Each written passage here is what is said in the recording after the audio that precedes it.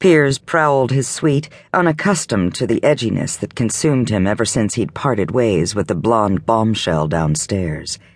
He stopped his restless pacing and poured a drink from the crystal decanter on the bar, but he didn't drink it. Instead, he stared at the amber liquid, then glanced at his watch for the third time. Would she come? He cursed his eagerness. He felt like an errant teenager sneaking out of the house to meet a girlfriend. His reaction to the woman couldn't be explained, except in terms of lust and desire. He wanted her. Had wanted her from the moment he spotted her staring longingly through the open doorway of the hotel. He'd been mesmerized by the picture she portrayed. Long and sleek with slender legs, a narrow waist, and high, firm breasts. Her hair fell like silk over her shoulders and down her back, and his fingers itched to dive into the tresses and wrap them around his knuckles while he devoured her plump lips. Even now his groin ached uncomfortably. Never had he reacted so strongly to a woman, and it bothered him, even as the idea of taking her to bed fired his senses. A soft knock at his door thrust him to attention, and he hurried across to open it. She stood there, delightfully shy, her ocean eyes a strange mixture of emerald and sapphire. "I know you gave me a key," she said in a low voice, "but it seemed rude to just barge in." He found his voice, though his mouth had gone dry as soon as she spoke. He reached for her hand, and she placed it trustingly in his. "I'm glad you came," he said huskily as he pulled her forward. Instead of leading her farther inside, he wrapped his arms around her, molding her to the contours of his body.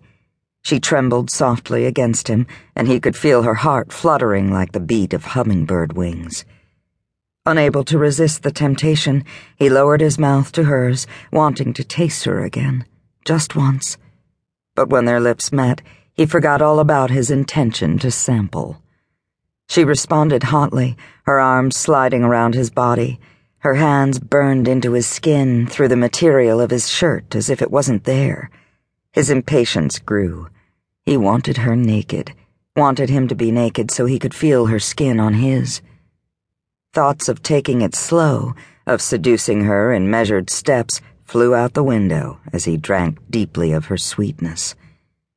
He wasn't sure who was seducing whom, and at this moment it didn't matter. His lips scorched a path down the side of her neck as his fingers tugged impatiently at the fastenings of her dress. Smooth, creamy skin revealed itself, and his mouth was drawn relentlessly to the bare expanse as her dress fell away. She moaned softly and shivered as his tongue trailed over the curve of her shoulder. He pushed at the dress, and it fell to the floor, leaving her in only a dainty scrap of lacy underwear.